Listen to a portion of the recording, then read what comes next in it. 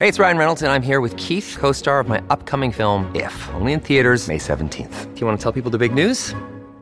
All right, I'll do it. Sign up now and you'll get unlimited for $15 a month and 6 months of Paramount Plus Essential Plan on us. MintMobile.com/switch. Upfront payment of $45 equivalent to $15 per month. Unlimited over 40 gigabytes per month. Face lower speeds. Videos at 480p. Active Mint customers by 531.24 get 6 months of Paramount Plus Essential Plan. Auto renews after 6 months. Offer ends May 31st, 2024. Separate Paramount Plus registration required. Terms and conditions apply if rated PG. Hello, everybody. This is Marshall Poe. I'm the editor of the New Books Network. NBN listeners like to read books and buy them. So we thought we'd tell you that right now, our friends at Princeton University Press are having a remarkable site-wide sale. You can get 50% off books, including ebooks and audiobooks, with the code 50, F-I-F-T-Y, at checkout until May 31. You can save some real money on Princeton University Press books. I encourage you to go there and check it out.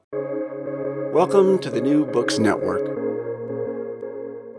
Hello, you're listening to the Anthropology channel of New Books Network. Welcome to today's podcast. I'm Yadong Li, a host of New Books Network in Anthropology and a PhD student in Anthropology at Tulane University. In the most common understanding, the term cosmopolitan indicates the debonair citizen of the world.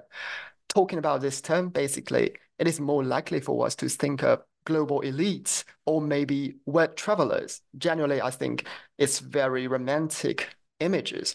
However, in her most recent monograph, Suzanne Oakdale juxtaposes cosmopolitans with the original inhabitants of the Amazon rainforest, presenting readers with their remarkable ability to live simultaneously across social boundaries and in more than one kind of world. This fascinating new book is a welcome sequel to her 2005 book, I Foresee My Life. The new book also continues her focus on autobiographical narratives. It is a book full of interesting life stories narrated by two legendary individuals. And I have to say, I can't wait to know more about the stories behind this book from its author. So welcome to today's podcast, Professor Oakdale.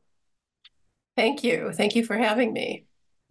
I'm really glad that you accept my invitation. This new book, Amazonian Cosmopolitans, Navigating a Shamanic Cosmos, Shifting Indigenous Policies, and Other Modern Projects, is published by the University of Nebraska Press in 2022. Suzanne Oakdale is the professor of anthropology at the University of New Mexico.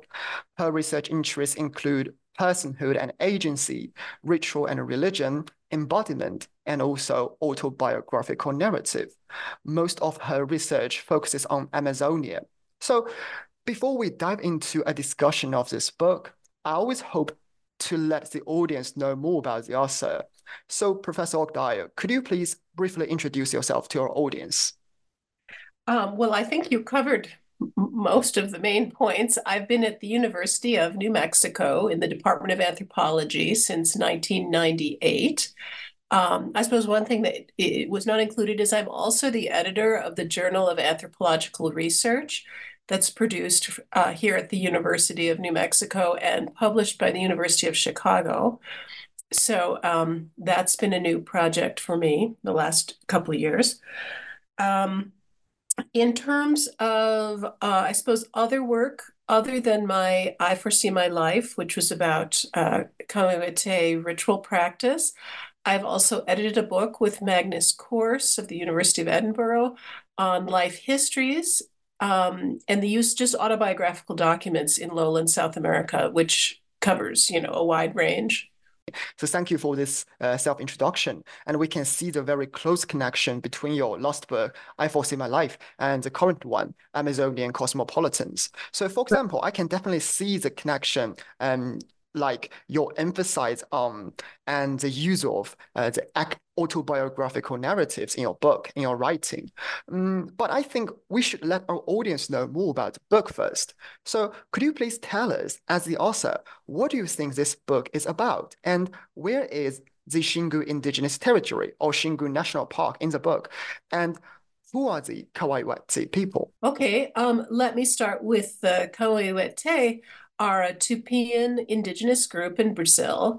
They're also known, and I think in my previous books, I use the term Kayabi because they went by that name. Somewhere in the mid-90s, late 90s, they changed their name to the Kamiwete, at least the people that live in the Xingu area. The Xingu, or the territory, the Xingu is a river, and it's a tributary of the Amazon. And on that is basically in central Brazil. And around the upper regions of that river, there was a indigenous territory created in 61. It used to be called the Xingu National Park. In fact, it started as a national park and a nature preserve. And then it has changed over the course of time, and now it's more an indigenous area. And the Kaiwete are people that moved into this space from territories in the west on the Teles Pires River over the course of the 50s and the 60s. And then it trickled in after that too. So the Kaiwete live both in the Xingu and on the Teles Pires River, where they still call themselves the Kaibi. So that's kind of complicated, but it is. So those are the, that's the location, and those are the group involved. So in terms of what the group is about, I think it's very simply, it is two indigenous men, two Kamiwete leaders. It is their experiences of the colonization of the Brazilian interior. So it's their stories about these large projects that took place over the 20th century to incorporate the interior of Brazil into the larger structures of the nation, which include road building, airfield construction so that airlines could fly cross-continent rather than clinging to the coast. Telegraphs in the earlier part of the 20th century, putting telegraph wires down, and all of these resource extraction, obviously, of all different sorts. And all of these things rested on making contact with indigenous peoples and, being able to pass through their territory and not just making contact with them, also using their expertise to open up the interior, because I think it's often told as a story of bringing civilization to indigenous people, these large projects bring these great things, medicine, roads, whatever. But none of this would have been possible without these people's expertise, both of the territory. They are the people that actually knew the land and knew how to guide military planes for where to put airstrips down. They did the walking along the ground truthing, the walking along the ground. The pilots never got out of the airplanes, basically. It also relied on their linguistic ability. They are the people who were able to speak to other indigenous people. So it really, and just brute labor. It really, these large projects rested on indigenous labor. Thank you. Thank you. I think it's a very fascinating introduction of the book, and we can clearly see how many fields and how many information you definitely convey through this book. And so let's talk about the book. So basically about the writing, Amazonia Cosmopolitans is far from a traditional anthropological work or, a traditional ethnography in many aspects. So it is heavily based on the autobiographical narratives of two key interlocutors, as you mentioned, rather than explicitly describing what you has observed and what you has documented during the fieldwork. So it reminds me of some classic works in anthropology, such as Crapanzano's Tuhami and Shostak's Nisa. But definitely this book is very different from these classics. So what prompted you to do this project and make use of autobiographical narratives in your academic writing? I've always been interested in life histories in anthropology, and they seemed in my graduate career, which was maybe in the 80s and 90s, they seemed like they didn't get a lot of respect, let's say, like they were something you would assign to an introductory class to try to get people interested, but maybe they weren't super serious. And I think I was a little obsessed with them. I read tons of them. And I tried to figure out what it was that I liked about them. And I think at first it was the texture, it's the human details. It's the fact that you have individuals who don't fit into social norms, and you can see people sort of struggling with norms and expectations. But as time went on, I think I realized the other thing I really like about them is the swath of time that you experience through them. Field work feels like, you get a year, 2 years maybe, and you feel like that's the whole story. But it's such a small slice of experience. And if you have someone who's in their 90s telling you about the last 80 years, 90 years of their experience, that's pretty interesting.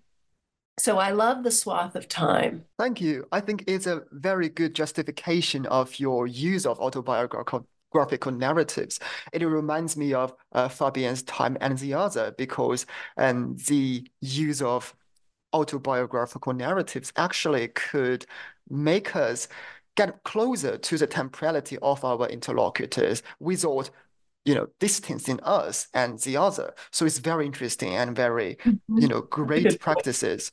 So as the author, what do you think is the most creative or innovative aspect of Amazonian Cosmopolitans? I think that it is offering Indigenous perspectives on state projects that are from within these projects, not from the outside.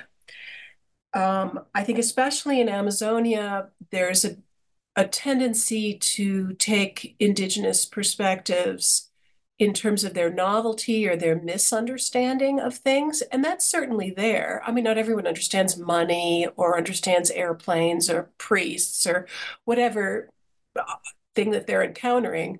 There's plenty of stories about how they treat airplanes like spirits, or you don't understand money or whatever. But these are stories about people who really understand these projects very, very well. And that is kind of what I think is creative about it. So it confounds the categories of the West and the Amerindian. It doesn't show people as other, quote unquote, but rather as having distinctive perspectives, yes, but also really understanding the large structures they're involved in. And possibly not every interlocutor would be this shrewd, but these two men definitely were. Definitely, So, definitely. yeah. I think that's creative. I think the other thing I suppose that I would consider my contribution is that I draw on Brazilian anthropology, Eduardo Viveras de Castro's ideas about or characterizations of Amazonian ontologies as perspectival and multi-natural. And he contrasts those with Western ontologies as being multicultural. So basically, I think Amazonians, take this stuff as second nature now. It's been very useful to figure, to understand things in the Amazon, understand, people's perceptions of things. But basically, it's the idea that in the West, we have this idea that we're all united by our physical substance. We basically have similar biology, cells, the basic physical part of life is similar between animals and humans. What separates us is culture. And he contrasts that with the Amazonian idea that what we all really share is culture for Amazonians. And that our bodies are different, and that different bodies, say animals and humans, or different kinds of humans, give rise to different perspectives. So a lot of people draw on that. That's really popular, has been for a long time now. But I think what I do is I take that and I put it into dialogue with history. Perspectivism is often very focused on cosmology, religion, ritual, things that don't have much grounding or anchoring in a historical time period. And I think my move is to anchor it in actual historical, or I don't know, actual, but historical time for things that we all share. Like when Pan Am started flying across the continent in South America. That's something that affected all of our lives. and it affected their lives. So how do you put perspectivism together with that kind of historical narrative? Yeah, exactly. I think I could see some connection between this work and the so-called ontological turn in today's anthropology. Basically, it's a challenge of the former classic multiculturalism and the former perspectivism in especially Amazonian anthropology. And I think, basically, but I use it too. I mean, it's a challenge, but it also draws on it. I'm very indebted to it, and yet I don't like the strict West versus Amerindian. true. Yeah, definitely can see it in this book, and we will talk about it later. So, about writing this book, I think this is very interesting because the narrative material used in this book were collected by you in the 1990s, I think, according to your acknowledgement. But the book was officially released in 2022. So it is such a long journey. So what happened between the fieldwork and the publication of this book? And what was the process of reading, of writing this book like to you, as the author? Yes, it's a good question. Well, first of all, I ignored this material for 10 years or so. I had really been focused on Indigenous genres of autobiography and especially looked at those things that were woven into rituals, like curing rituals, also mortuary rituals, and political oratory, and was really interested in looking at Indigenous genres. How do people talk about their lives? But I had also done these interviews because some people asked me to. They said, I want to tell you about my life. They didn't want to do it in a curing ritual format. They wanted to do it in sort of a typical life history format. And then I thought, well, I should also collect a few more just because it's important somehow. But I felt like it didn't fit my earlier paradigm of what I was looking for. I was looking for things that were really Indigenous, not shaped by me, not shaped by an interview genre. And this material was exactly that. It was in interview genre. I ask a question, they answer. Um, so I ignored it at least 10 years. Then I thought, this stuff is interesting. These men were super interesting, but I didn't understand what they were talking about. There are a lot of personal names. Some of them are famous people, like the Villas-Boas brothers, who were the architects of the Xingu Park, now territory. I knew who they were, but there were a whole bunch of other names of like rubber bosses and post employees. I really didn't know who they were talking about. I know their relatives found these narratives interesting, but I couldn't quite connect. So I started to research Brazilian history. And I think at least, in the 80s and 90s, history and anthropology was starting to be a big deal. Historical consciousness was a big deal. But we weren't really pushed to understand a national history. And I don't think I understood the history of the interior of Brazil all that well.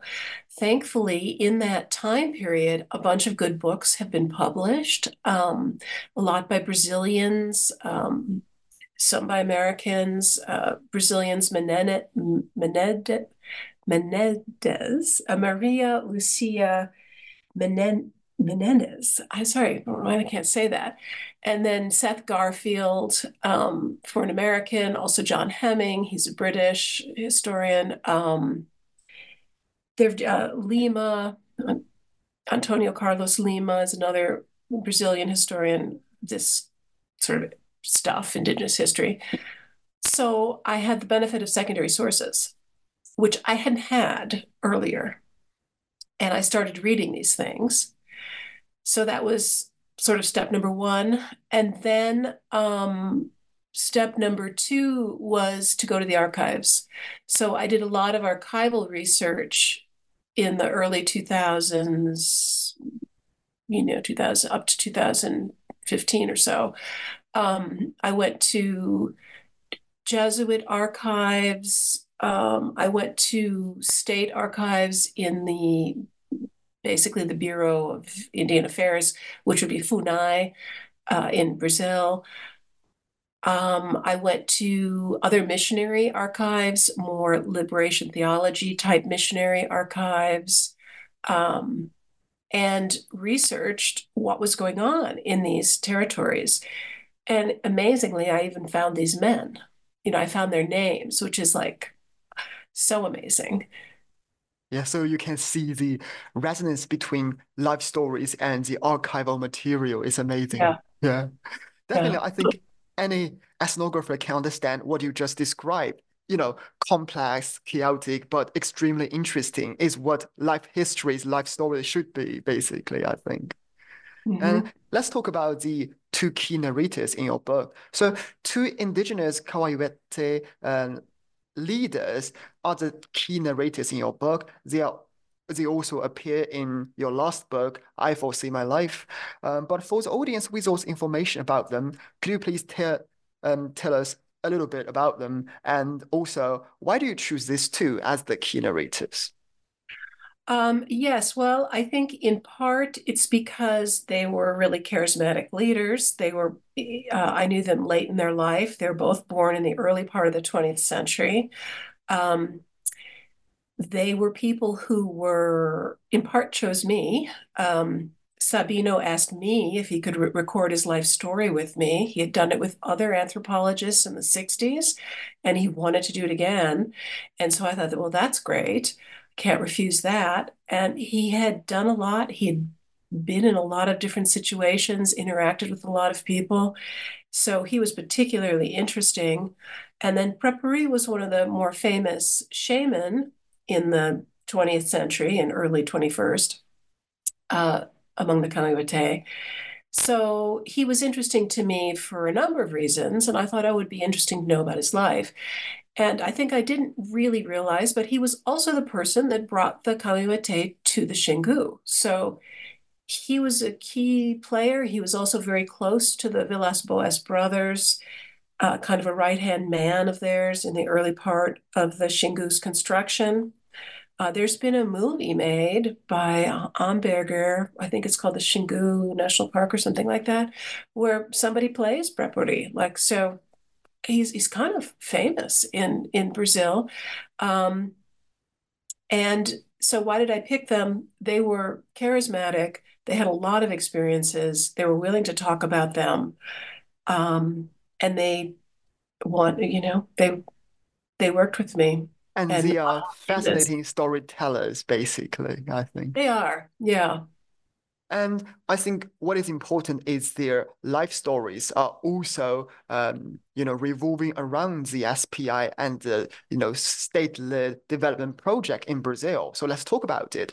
So talking about the state-led modernization efforts in the Amazonian region, the SPI is a keyword that we cannot escape from, basically. So what is the SPI and what roles do your key interlocutors play in it? The SPI is the Indian Protection Service, or the Servicio de Proteção aos Índios, that was created in 1910 by the state and directed by Rondon, uh, who was a military man. He was also in part Indigenous himself. His grandparents on one side were Indigenous people. And it was a new kind of modern policy for Indigenous people in 1910, which was about including them in the nation, not about keeping them out of the nation. And it was all about acculturation. It was about bringing people into civilization, bringing them into capitalism, getting them hooked on various sorts of goods. It was probably done by Rondon with the best of intentions. People loved him, including the Kamiwate that I met, who had met him, as well as other people that I've worked with, Indigenous people. But, it was the idea was that Indigenous people were not as civilized, they were not as advanced or as modern. And so it was about modernizing them and bringing them into the nation. So, what did these men have to do with it? They were all employed by it in one way or another, lived in SPI posts as children. Sabino was orphaned. Uh, he was adopted by a chief of an SBI post, so a Brazilian worker out there in the interior. And part of the way you brought people into the modern world, Indigenous people, was through work and through labor. So it was not a really pleasant experience. Involved a lot of work. So it definitely had its dark side. It also became really riddled with corruption. And then in 1967, it was disbanded, and FUNAI, or the Fundação Nacional do Índio, took over. So that it's the precursor of FUNAI, the SBI. And these men were intimately connected to it. Yeah, exactly. So, we will talk about their life stories more detailedly later, and we can let our audience to see the connection between their personal life and the larger, the more structural transformation of this state-led development projects. So, in my opinion, I think personal narratives and life stories are very important because it can bridge between the individual and the structural, and that is to say, through diving into personal narratives, what we can see is how larger transformations happen and are understood in personal lives. We can also do comparison between different narratives, different personal narratives of the same event to see how different positions of this person could result in different feelings or understanding of structural changes. So what are the disparities between Sabino's and Priori's narratives, and how do these disparities reveal the different positions and histories of these two narrators? Yes, they both have very different views about the larger structures that they're involved in, and they have different appreciations of them. In part, it's probably because of the different individuals that they met and the opportunities that they had. I don't even really go into why they have different perspectives, but they do have different perspectives. Sabino was much more interested in becoming part of capitalist systems like rubber production. And he was treated well by rubber bosses, really, by and large. In part, it was because during World War II, these Cayubi areas were rich with rubber trees, and he controlled a lot of workers. He could speak to them in Cayubi, and rubber bosses couldn't. And so he was sort of the node to a lot of wealth for rubber tappers. Would that have continued? I don't know. But rubber production didn't, maintain it wasn't as lucrative after the war. So anyway, he's more interested in getting involved in capitalism. He's also not so interested in leaving behind his territory, but he does. Prepuri, on the other hand, is very skeptical of rubber tapping, very skeptical of the Catholic Church. For example, Sabino was not so skeptical. And he is more interested in living a more isolated existence, one that the Xingu, indigenous territory of the Xingu, offered him in the late 40s, 50s. And he was right there on the ground with constructing that space as a haven for Indigenous people. And he was very, again, I said, close with the Villas-Boas brothers, the architects of the Xingu. And so he started to, I think, value that much more than engagement in local industry. And he also seemed to be able to turn culture into a resource. He started to understand what this cultural distinctiveness meant in the eyes of Brazilians and the world, because the world was looking at this new space for Indigenous people. And so he was more interested in that avenue. I would say for both of them, though, even though that was sort of, they looked at their options and they picked different options, they were both critical of all the different possibilities. So Sabino understood some of the hazards of getting involved in rubber tapping. Prapuri understood some of the constructed nature of cultural display. So they weren't uncritical. So I guess Interesting. those are the Interesting. differences. Yeah, definitely. I think you basically in the book you present how diverse the voices of Indigenous people can be and how critical they can be. They are not a victim or the passive receiver of development project, but actually they actively participate in it and to turn all this project into their resources in many different ways. So this is, I think, one of the most important contributions of this book. And another important topics of this book, I think, is embodiment. So embodiment, especially bodily transformation, is one of the most important motifs in your book and also in shamanic practices and in shamanic narratives. Without talking about bodily transformations and embodiment, it is literally impossible to study shamanic cosmology. So through the narratives of embodiment, we can see how state-level policies was initiated and perceived at the level of the individual.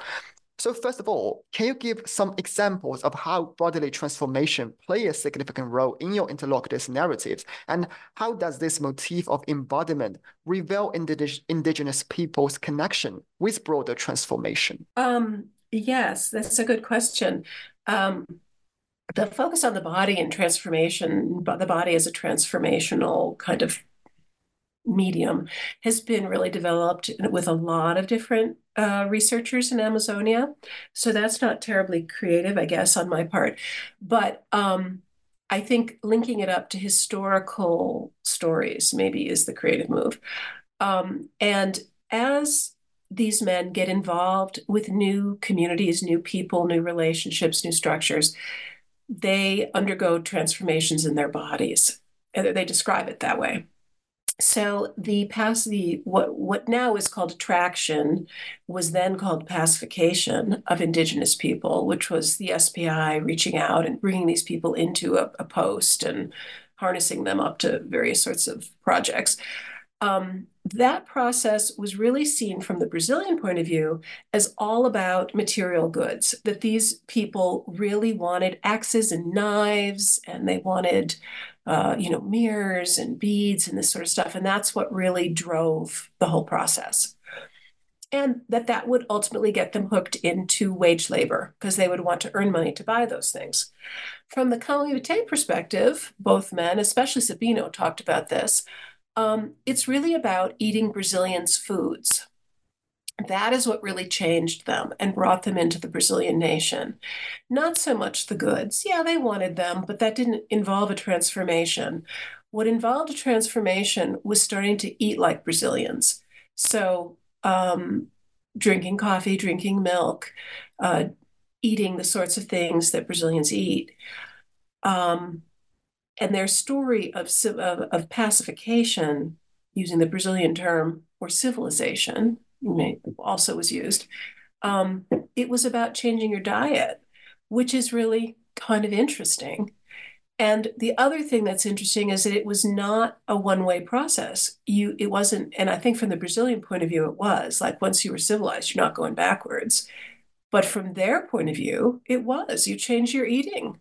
You start to eat like Upper Xinguans, which were the people that lived in the Xingu when they arrived there. You can become Xinguan by eating their food. So it's very two bidirectional, lots of transformations. I suppose the other thing is the surface of the body. Massage and painting is also important, both in shamanism, but in this process of, becoming civilized, quote unquote. Dressing in Brazilian clothing was important if you were going to be civilized. And it was obviously from the Brazilian point of view, too. That was also a marker. Are people wearing clothes or are they not? That determined if you would fire on them or not from a canoe in some of the reports I was reading. But sometimes, like Sabino went back to his a village where he had grown up, And the way he was reincorporated was he was covered over with red body paint on his head and on his white Brazilian shirt. So it was like a way of re-indigenizing him, which is, I think, interesting. So they're little details, but they add up. Like each story, you think, oh, is that important? Maybe, maybe not. But when you look at all the little details that have to do with the body, it does seem to make an argument that that is the way they're understanding new relationships. Absolutely, absolutely. I think there are too many aspects we can see from your book, like clothes, like food, and especially I think the food part is the most impressive one for me because at the beginning they are not, they did not, want to eat. Not only about it, but they actually cannot digest this They can't food from digest, they outside. Yeah. vomit it. They throw it back or describe themselves as vomiting it. Yeah, it's just fascinating.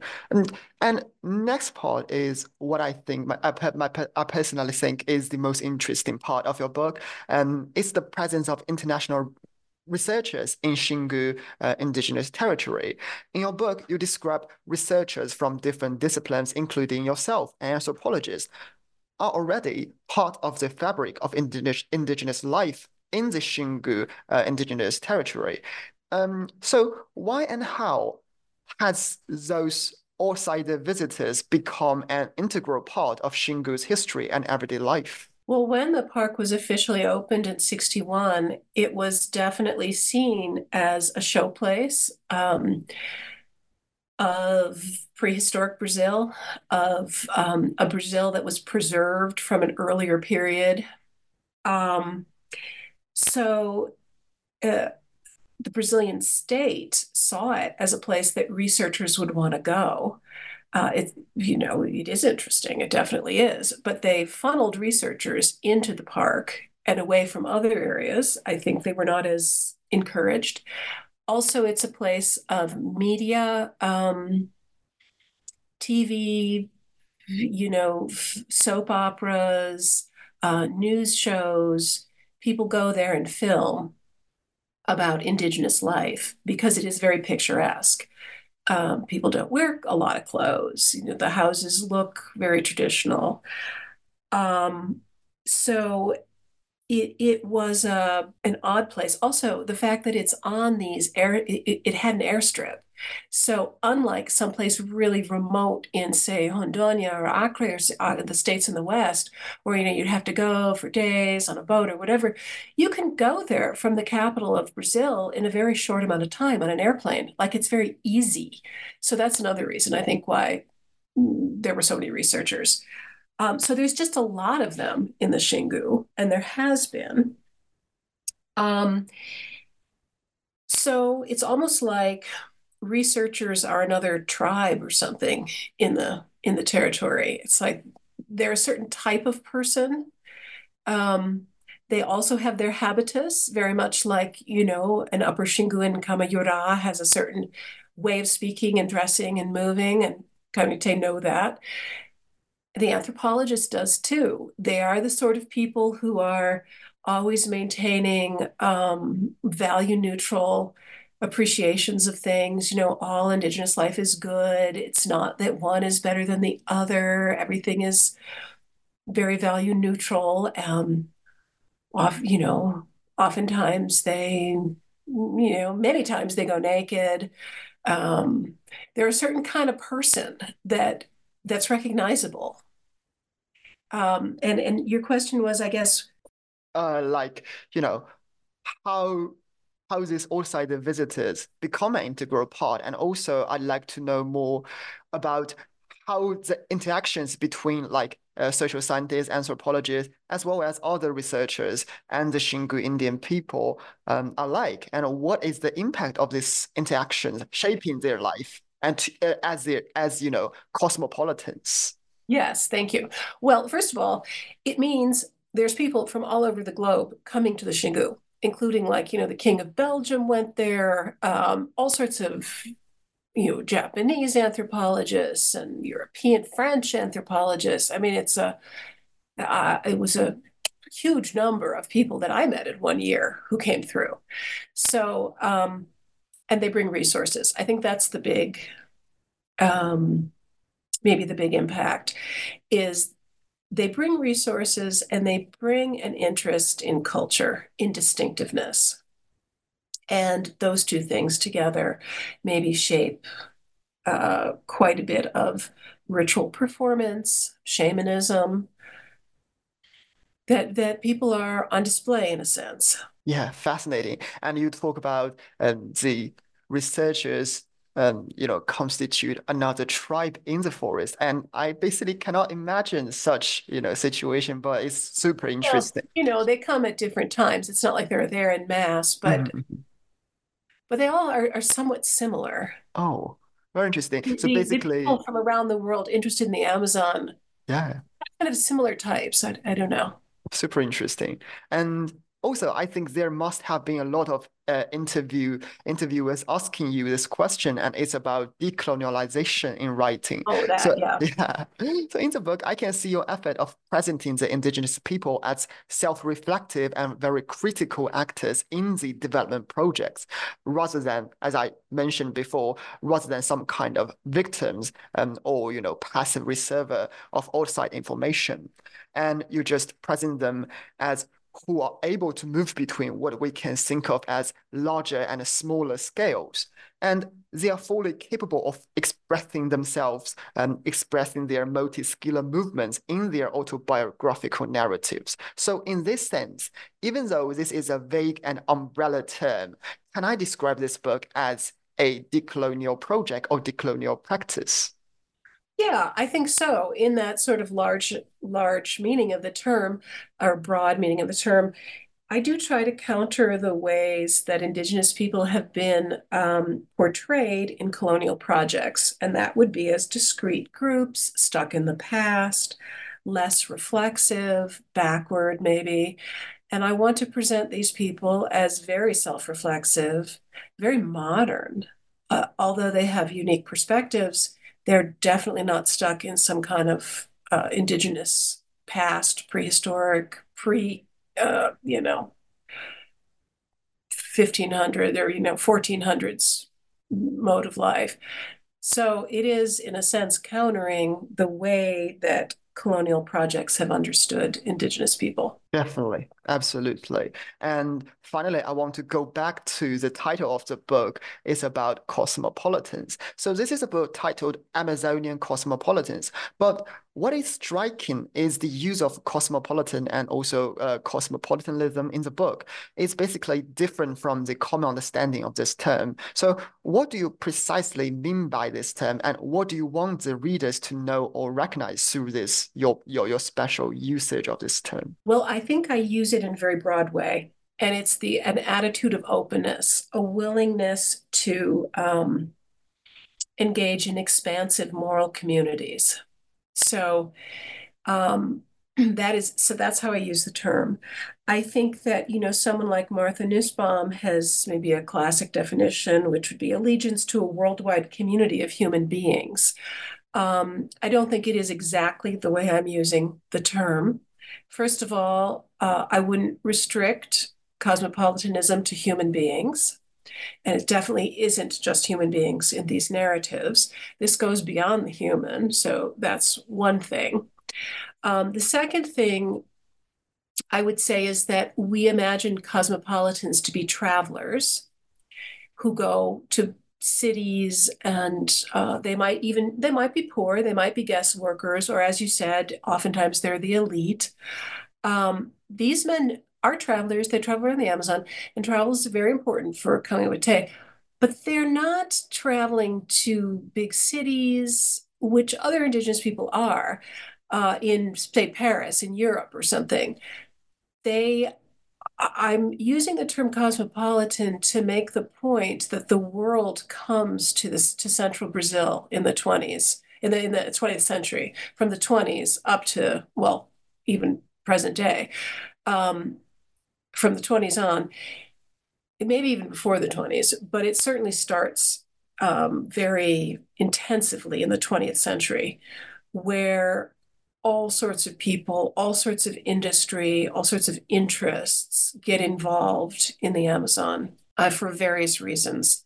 A lot of it is resource extraction, But some of it is research and environmentalism as well brings all sorts of people to the Amazon. So like they don't need to go anywhere to be cosmopolitans. The world comes to them. Fascinating. And also, I just noticed that you use another term, grassroots cosmopolitanism, because Mhm. this term is very interesting for me because on the surface it is quite paradoxical because grassroots basically we think of grassroots is rooted, is grounded in very specific, very local context. But cosmopolitanism, as you mentioned, sometimes means movement and mobility through different places. So what are you using this term to convey? And do you think this conceptualization is effective beyond the Amazonian context? Yes, I even took it from beyond the Amazonian context. I took it from Eric Hirsch writing about Melanesia and shamans there. And I like it because it is, I think it captures a way of being expansive that is a distinctive way of doing it. And it's started with the shamanic, thinking about shamans as being expansive travelers. But I think it could go beyond that. It's a particular Kamimate way of being expansive. So it's kind of a That's culturally specific. mhm. I think that's the rooted part. Yeah, the metaphor is possibly a mixed metaphor because grass doesn't travel unless it's cut. Like the rooted part is maybe it's a bit hard to think about, but I think the way I like to use it is as a culturally distinctive way Yeah, of yeah. being expansive. Exactly. I think it depends on our power of imagination because grass can fly because of wind. So basically, it can be That's true. mobile. Grass seeds certainly can. Yeah, right.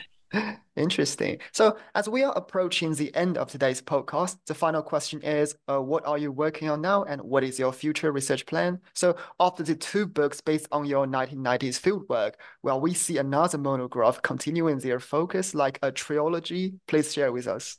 Oh, I'm not sure about that yet. I'm working on a paper right now, which is just about to be published with a Brazilian anthropologist, Rodrigo Brusco, and we're comparing 30 years of relationships with spirits, the Kamite's relations with spirits. And the argument is that they're getting closer to spirits. Spirits are more involved in things like human conception than they were in the past.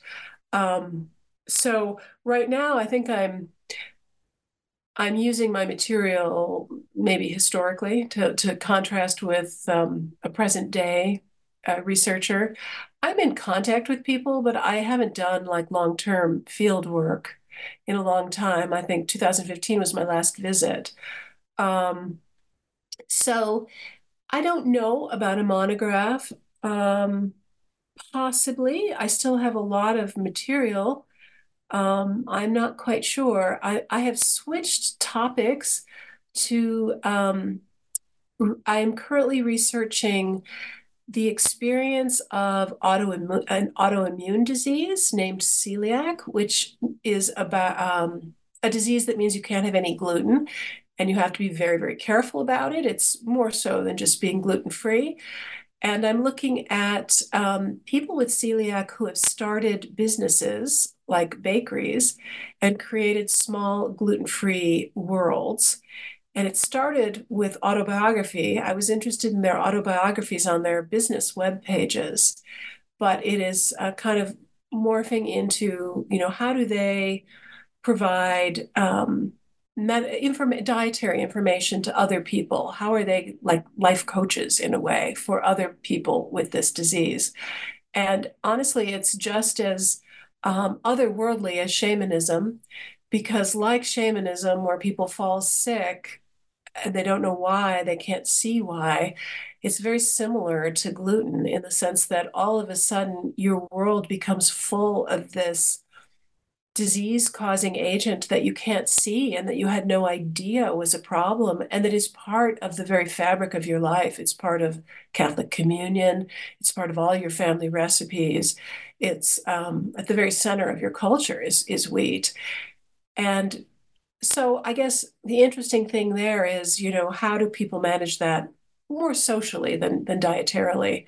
So I'm moving. I'm adding. I'm not moving. I'm still interested in lowland Brazil and Camimete life, but I'm not sure there's a, a whole book coming on that. There Yeah, will be yeah. one on celiac, though. But basically, I think your forthcoming paper sounds fascinating, and the parallel you build between the shamanism and also the contemporary recipe, and so, something like this is fascinating. I'm very looking forward to talk about it in the future and having another conversation with you. If you have a new monograph, because I believe a new researcher will continuously benefit from your usage of your material in the 1990s, basically. And Professor, So Professor Oakdale, thank you so much for coming to today's podcast. thank you very much for having me. Yeah, thank you for joining us. In today's podcast, we discuss the new book by Suzanne Oakdale, Amazonia Cosmopolitans, Navigating a Shamanic Cosmos, Shifting Indigenous Policies, and Other Modern Projects, published by the University of Nebraska Press in 2022. It is a book written in very interesting way and discussing some very important issues in both Amazonian anthropology and anthropology in general. If you are interested in how Amazonian people have actively engaged in modernization projects, or if you are interested in the topics like embodiment and how to use autobiographical narratives in anthropological writing, you will not want to miss this book. Thank you for listening to New Books in Anthropology, and we will see you next time.